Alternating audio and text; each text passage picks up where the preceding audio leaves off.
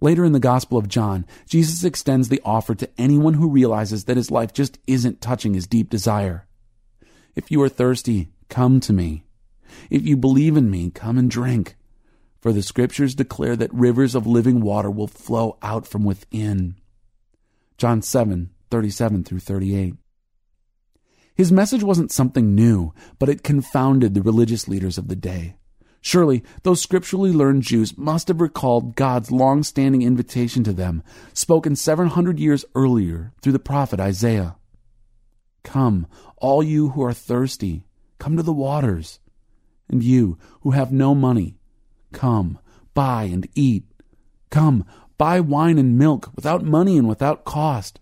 Why spend money on what is not bread, and your labor on what does not satisfy? Listen to me, and eat what is good, and your soul will delight in the richest of fare. Isaiah 55:1 through 2.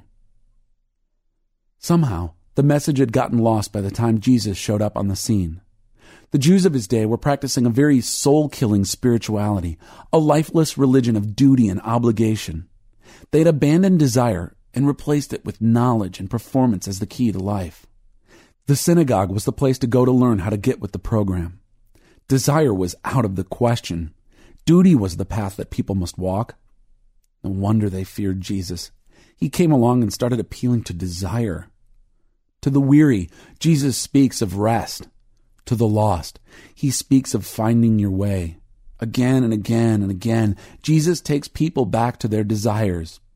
Ask and it will be given to you. Seek and you will find. Knock and the door will be opened to you.